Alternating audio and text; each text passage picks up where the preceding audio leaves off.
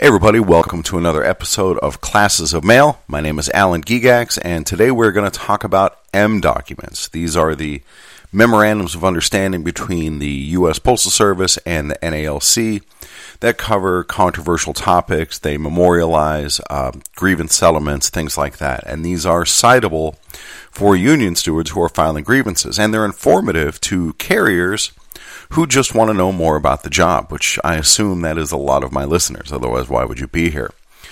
Before we get into it, I have a little story to tell.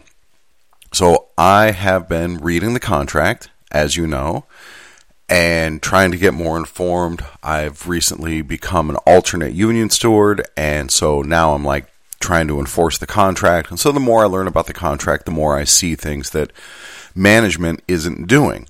And I have this personality trait where I am a rules guy. I'm a rules follower. I'm interested in the rules. And I want to make sure that things are done correctly.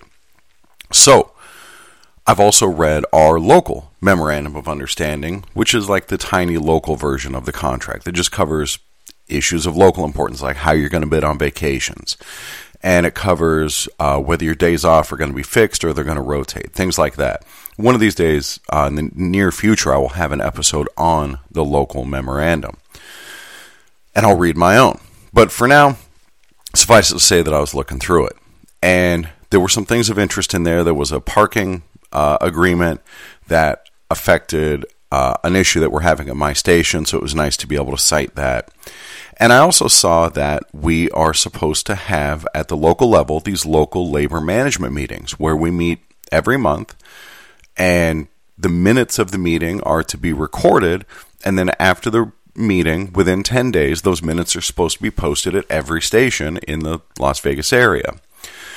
And I have been to union meetings before where I've seen some of these minutes, and they're really good stuff, because the whole idea here is that the labor, the union and management, like the local postmaster, are going to get together. We're going to ask the postmaster the tough questions and get them on record about, hey, how are we supposed to handle this situation? An example might be, let's imagine that you're going to go over your estimated time on the 3996. So you inform management, hey, I'm going to need an extra 30 minutes. What do you want me to do? And then management doesn't get back with you. Maybe you're going to go into overtime and you didn't think you were going to in the first place. Either way, you're going to go over, so you tell management, and then they don't respond. What are you supposed to do? Are you supposed to keep delivering all the mail, or are you supposed to come back to the station and bring back the undelivered mail and keep to your original time? Well, these are the kind of questions that can be resolved in these labor management meetings so that the policy is on record. And so when I saw this was in the local, I'm like, dude, I remember these. These are great, but I haven't seen one of these posted at my station in, I can't even tell you whenever it was posted at my station. And it's right here in the local that it's supposed to be like every month and then posted within 10 days. So now that I'm an alternate union steward, I said, well, hey, maybe you should just put me on the email list so that I can make sure that these get posted. Because number one, I want us to make sure we're in compliance with the contract. That's kind of our job as the union. And then number two, I want to read these because I know there's going to be good information in there. That's the whole point of why those meetings happen. So I contacted my local union president and said, hey, can I get my hands on these minutes so that I can be sure that they get posted? And there were no minutes to be had. When I called first, a worker in the office answered, didn't really seem to know what I was talking about. And the moral of the story is that it looks like from the outside that these meetings just haven't been happening. And I'm not positive that that's the case, but I can tell you that the union president agreed to get me these minutes when he's a little less busy. We're going through a very difficult time at our union right now because our previous union president died, and there's a lot to transition to get things. There's a lot going on. And so it's not exactly a priority, except that the local requires this to be posted within 10 days of each meeting. And I have suspicion that those meetings haven't even been happening. So hopefully I get proven wrong and I see all these memos, but in the meantime, there are no memos to be had. No minutes to be had. So I saw similar stuff in the national agreement, that there's all these committees and task forces and stuff like that, and work groups or whatever. There's like 20 of them. And some of them were on issues that were relevant to me, that were interesting to me, like a labor management committee that, according to the contract, the JCAM, is supposed to meet like every 6 months, and they keep minutes from the meetings. And I'd be really curious to see what's in those minutes. And then there's also a national parking committee that's outlined in Article 20, which we read recently on the podcast. And that's what really got me thinking about it. Hey, there's this national parking committee. What are they doing? What solutions do they tackle? Or, what problems do they tackle? What solutions do they come up with? Really curious about all this stuff. Does it affect my job very much? No, not very much. But I want to see what they're up to. These are the best minds of parking in the country. What did they come up with? So I start searching online, and I don't find their published results anywhere. And again, it just gives this impression to me, maybe a bit cynical, that they're not doing anything. Because if they were, we'd be able to see the results. But, just because I can't find the results, that doesn't mean they're not there. So I called National, the 202 number in Washington, D.C. for the NALC switchboard. And I said, hey, I'm interested in seeing the minutes from these labor management meetings. And I'm also interested in seeing whatever results the parking committee has published. And I got transferred to a few places, and there was some confusion. Apparently not a lot of people asked for this. And then finally I was told, okay, we'll have to put this up to President Renfro, and we'll get back to you. And then in the meantime, after this, I get a call from my local union president telling me that it is inappropriate for me to be asking for these things, that I have no right to see what they're doing up there, and that I shouldn't be calling National at all.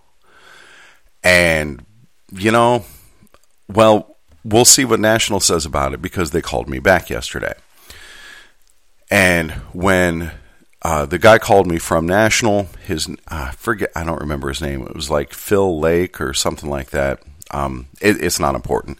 Anyway, somebody up there who got tasked with it actually gave me a call.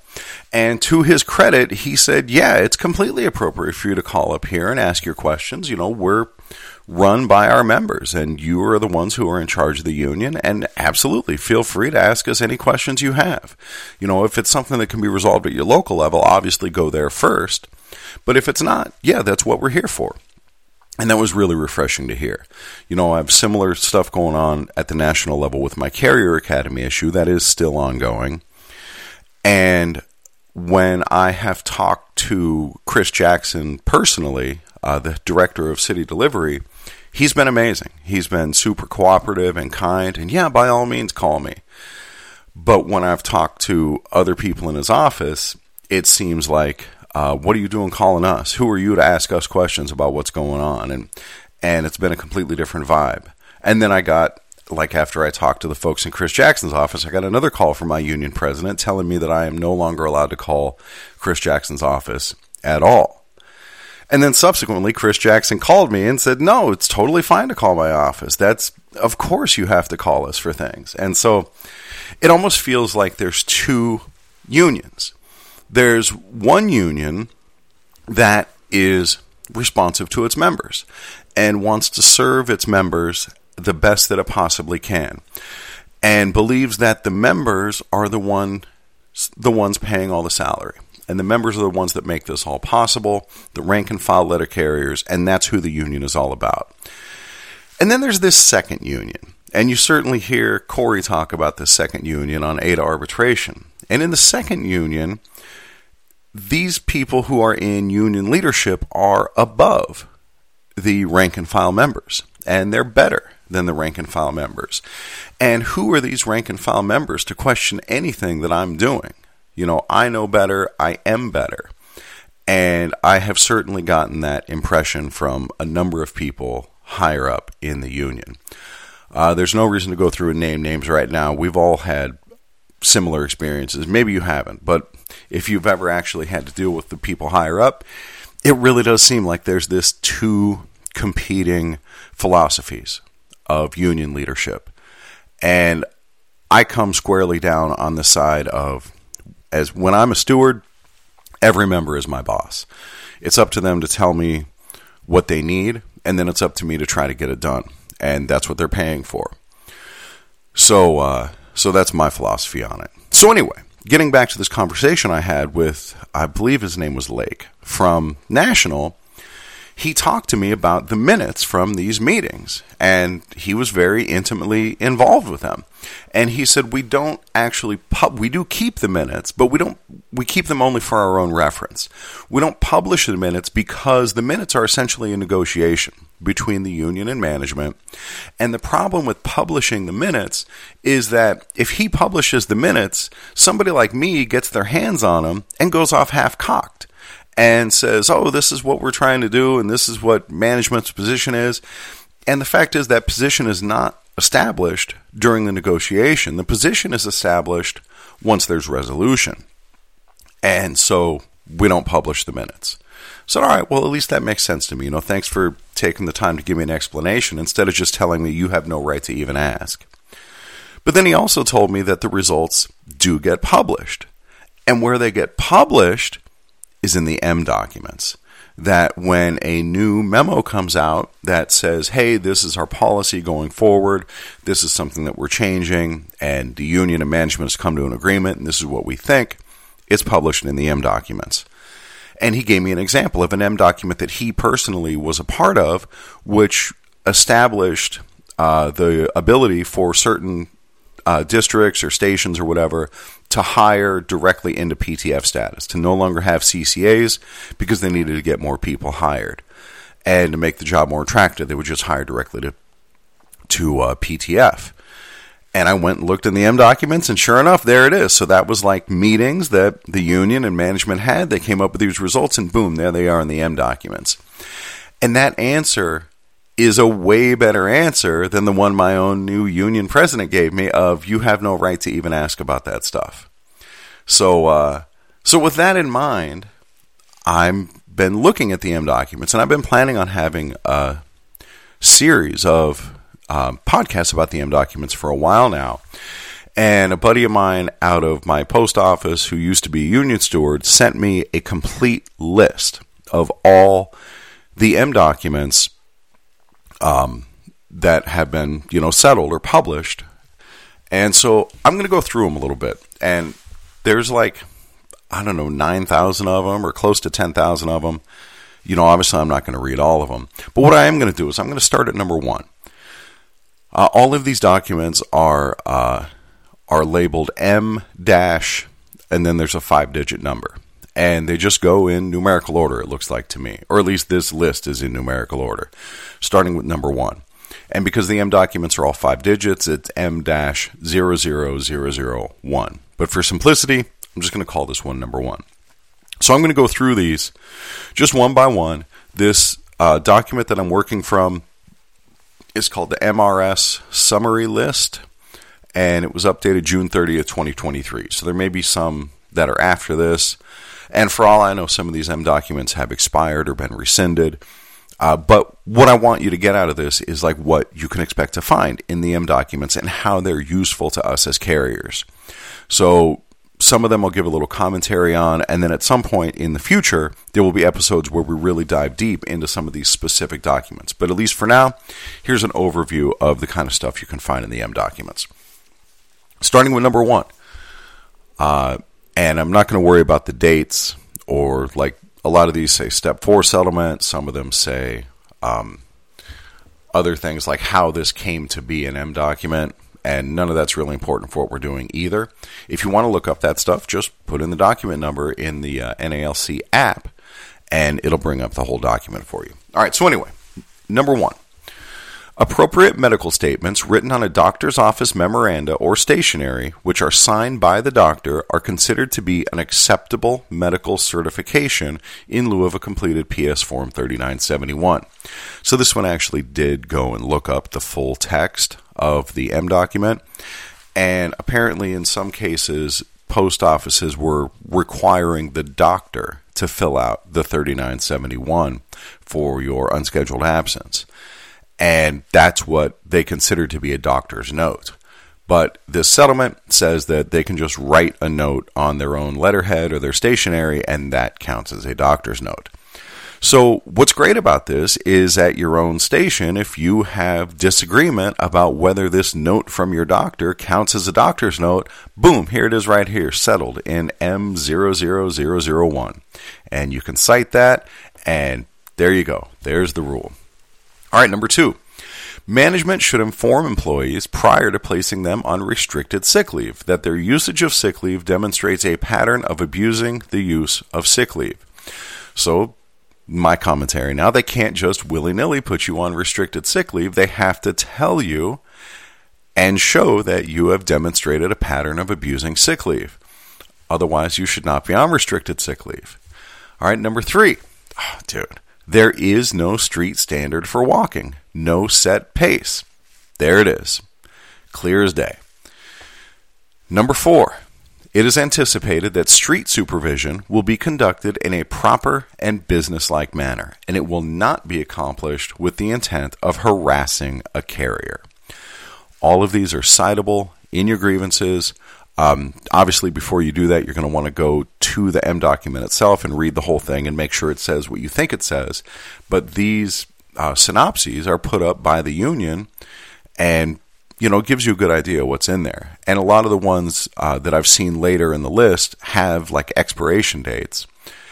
So as far as I know, unless it is explicitly rescinded, that's the rules. And certainly this one, be cool if you're doing street observation. Yeah, that seems reasonable. That's a good rule. And here's the actual M document that backs that up. All right, number 5. Data from the one-day counts were not, nor will they be, used as a basis for disciplinary action. So management comes out, they do their $39.99 or whatever it is, the one-day count, and then they say, oh, well, who knows what they would even say as the results of it, but they can't discipline you based on the results of that, or from the data from that. All right, number 6, management's decision not to allow stewards to be present during discussions between individual carriers and their supervisors relative to route inspections was not contrary to the provisions of the national agreement. So after you have your route inspection, you sit down with management and you have a discussion about it, and the union doesn't have to be there. They can just talk to you because it's not about discipline. So no steward involvement in that discussion. Number 7, management's policy to have the driver examiner conduct eye exams for all employees holding SF-46 driver's licenses is proper. Not all these are necessarily going to apply to situations that you have to deal with, but there you go. So they can do eye tests if you have an SF-46 driver's license, whatever that is. Number 8, local management will make a reasonable effort to reassign the employee to available light duty in his own craft prior to scheduling light duty in another craft. So if you have light duty, you should be doing letter carrier work, if at all possible, before you're doing clerk work and other things. Number 9, the regular straight-time hourly rate of part-time flexible employees incorporates compensation for the 9 holidays cited in Article 11, Section 1 of the National Agreement. For this reason, part-time flexible employees are compensated for overtime based upon the same rate as full-time regular employees. So what this means is that there's this weird quirk about PTF pay where a PTF gets a higher hourly rate because they don't get paid holidays. And so if you work 40 hours a week, 52 weeks a year, whatever full-time is, 2,000 hours, your pay equals out because you're off the days that would normally be holidays. But if you work overtime, on overtime you're not getting 1.5 times your base pay, you're getting 1.5 times what the full-time regular makes at the same level. So on overtime, you don't get extra money on overtime. You just make regular overtime pay. You get extra straight time pay to balance out for the holiday. Maybe I'm not explaining that really well, but if you want a fuller explanation of it, feel free to look up M document number 00009. Number 10, the parties at Step 4 agree that management may properly assign clerks to distribute mail to carrier cases and withdraw such mail in accordance with such and such award. So there you have it. Clerks can spread the mail to carrier cases, and that doesn't impinge on carrier duties. Number 11, Management will not return a carrier to his bid position for short periods of time merely to circumvent the intent of Article 41.1.8.2 of the National Agreement. There's a lot of stuff in there about, you can't just do something to circumvent the provisions, where, say, if a carrier is gone for 60 days, then the route goes up for bid. I don't know if that's a rule, but that's the idea. So during that 60 days, you just move him down for one day, and then he goes back to his 204B position. You're clearly doing that just to circumvent the rule. And so that's covered here in Document 11, M Document 11. Number 12. It is anticipated that supervisors will respond to reasonable and germane questions during the investigation of a grievance. So I recently did my first interview with supervisors for investigating a grievance, and I felt like I had some really good questions, and to their credit, they answered all my questions as best and honestly as they could. But if you had a supervisor who was not being cooperative, well, here's something you could cite. Number 13. There is no contractual provision, nor is it intended, that part-time flexible employees are required to remain at their home or to call the post office to ascertain whether their services are needed. Whether you're a PTF or a CCA, now this was settled in 1977. CCAs did not exist at the time. But as far as I know, the same policies apply to CCAs. CCAs are a scheduled employee. And if your supervisor is telling you, well, you got to make yourself available, that is not okay. You are a scheduled employee. You are not required to sit by the phone and wait to be called in. That is not okay. Next, number 14. Each steward will be certified to represent employees in a specific work location. If that steward is absent, an alternate may serve in his stead. All stewards, that's for me, just a sec. And I'm back. All right, so let me go back to that. Each steward will be, the number 14, of course you know that, you were just listening to it. Number 14, each steward will be certified to represent employees in a specific work location. If that steward is absent, an alternate may serve in his stead. All stewards need not be absent before an alternate is allowed to represent employees. So this is relevant to me as an alternate steward. I can represent employees even if the regular steward is available. That's fine. And the regular steward and I have generally agreed who's going to do what share of the work. Ultimately, I defer to him. It's all up to him. But if I'm needed, I can absolutely do it even though he's there. Number 15, signatures or initials may be required to verify attendance at a meeting, receipt of a document, etc. However, to require an employee to sign that he has read and understood instructions as a condition of employment for which disciplinary action may be administered is inappropriate. So management gives you like the return to work packet, this big old pack of things with all these citations to like the ELM and crap in there, and they want you to sign off that you have read and understood it. No, you don't have to sign off on that. Here it is right in M00015. Next, 16. Letter carriers temporarily detailed to a supervisory position, 204B, may not bid on vacant letter carrier craft duty assignments while so detailed. Good to know. 17. When a regular special office count is conducted, it will be accomplished in accordance with the applicable provisions of Handbook M39. Seems reasonable. Number 18. Oh, this one's long. The issue presented in the grievance pertains to, some of these are, a lot of these are grievance settlements that eventually they're citable. Sorry. Never mind. Let me just get back to it. 18. The issue presented in the grievance pertains to the status of the grievance subsequent to reassignment to a position within the bargaining unit for which the APWU is the exclusive bargaining agent. Only the APWU has the right to pursue a grievance relevant to the issue presented, and the grievance presented by the NALC is procedurally defective. Local management will notify the grievant and the local union having jurisdiction of our decision. Time limits will be waived at a Step 1 grievance initiated by either party will be accepted relevant to this issue within 14 days of their notification. Note, this settlement must be read in conjunction with M-01120. All right, so whatever, that's some kind of settlement that, like, if you're a clerk, your clerk union has to represent you. 19. Consideration should be given to granting annual leave in the carrier craft prior to assigning part-time flexible carriers in the clerk craft. Dude, I've read this one a bunch of times because I was looking through these before I did the recording, and I don't know what this means. If you want to know, look it up. M00019. Number 20. We agreed that at the present time, the use of PS Form 1750 is for the evaluation of probationary employees. Nothing in this decision is to be construed as limiting management's right to redefine the use of the form at some later date so that it might be used to evaluate other than probationary employees. It is also noted that this decision does not restrict or negate any process of local management to evaluate any employee as deemed necessary other than by the use of PS Form 1750 as described in this decision. Apparently there was some sort of disagreement about the use of that form, and there's your settlement. All right. Next, 21.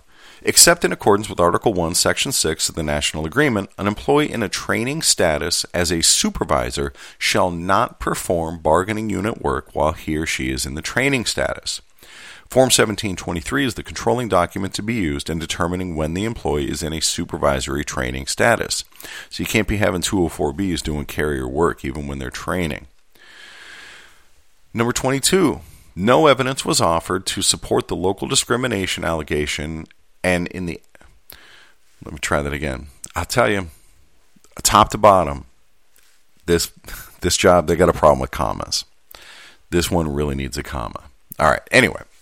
No evidence was offered to support the discrimination allegation, and in the absence of language in the national agreement or in a local memorandum of understanding to afford part-time flexible employees an equal distribution of hours, this grievance is denied.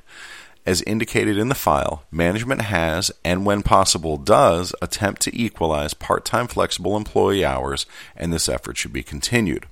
So I have not read this full document, but what it seems like is PTFs were complaining that, hey, this person's getting way more hours than I'm getting, and that's not fair. There's discrimination. So the decision says there was no discrimination, and there's no contractual requirement to balance out those hours. We have similar problems with CCAs, where we got CCAs at my station who are working 60 hours and other CCAs who are working 20 hours. And there is no contractual gripe here, but it does say that management has, and when possible does, attempt to equalize PTF hours, and this effort should be continued. So even though you can't cite the contract for saying they have to do it, this does say they should do it. So that's something. 23. The question raised in this grievance involved the assignment of bargaining unit duties the same date the employee was in a 204B status. After further review of this matter, we mutually agreed that when an employee is detailed to a 204B status, the employee will not perform bargaining unit work except as provided for in Article 1, Section 6 of the 1981 National Agreement during the period of the 204B assignment. I think that relates to emergencies. Like a 204B can only do carrier work if it's an emergency. But to know for sure, look it up for yourself. 24. The local policy on at-fault vehicle accidents is mollified by Article 16 of the National Agreement. Discipline should be corrective in nature rather than punitive, and no employee may be disciplined except for just cause. Each case will be considered on an individual basis. So the local policy on at-fault vehicle accidents is mollified by Article 16. I've heard the word mollified before, but I don't know exactly what it means. Maybe it's like superseded. I don't know. If you're going to look up M document 24, look up what mollified means too, or at least let me know. I'll probably look it up after I finish recording. All right, there's one that I'm looking for where I wanted to finish, because I'm about done reading these. I think you guys get the idea of what all these are for. So I'm going to pause real quick, look for the one that I'm trying to find, and then I'll get back to you. Just a sec. All right, here it is. I found it. There's actually two, number 31 and number 41, and then we'll get out of here. The number 31 is the local policy does not hold carriers liable for the exact, and exact is in quotes, amount of overtime or auxiliary assistance requested, but rather an estimate quote, within a close approximation, end quote. The policy appears to be reasonable and is not in violation of the national agreement. So here's a good one to cite when management tries to pull that crap that I need your commitment time. That, oh, if you said 30 minutes and you go to 32 minutes, I'm busting you for unauthorized overtime. It is an estimate, and M document 00031 says that you are not to be held liable to an exact amount of overtime on that 39.96. All right, and finally, number 41, and then we'll get out of here. Part-time flexible carriers, and subsequently I would say this also applies to CCAs. Your interpretation may be different, but this is what it says. Part-time flexible carriers cannot be required to stand by or remain at home under the threat of discipline for a call-in on a non-scheduled day. Should a supervisor be unable to contact an employee whose services are needed, the employee merely remains non-scheduled for that day. There it is, guys, in black and white in M document 00041. That's the policy. You are a scheduled employee, and they cannot hold you to standby. That, oh, you got to just wait and see if we call you in. That is not okay. That is not the way it works. All right, so that's what I have for today. I'm getting closer to finally telling the story about my removal from the Carrier Academy. National has now had my case for 3 months. And when I first talked to the guy who was handling it at the national level, a fellow named Oscar, I asked him, how long do you think this will all take? Because it had already been like 5 months at that point. You know, is it going to be weeks? Is it going to be months? Could it be years? And he said that it should be a matter of weeks. And my recollection is that he scoffed at the idea that it could take months, because all they got to do is sit down and talk to each other, because it's the alternate dispute resolution process. Well, that was a long time ago, and now we are at 3 months of National having my issue, and there is still no resolution anywhere in sight. So, that's a story for another day. For now, that'll do. Hopefully some of these M documents will come in handy for you. I hope it inspires you to read some of them on your own and to look into it. And in the meantime, and hopefully those can be yet another tool to help make you discipline proof. I'll catch you guys next time.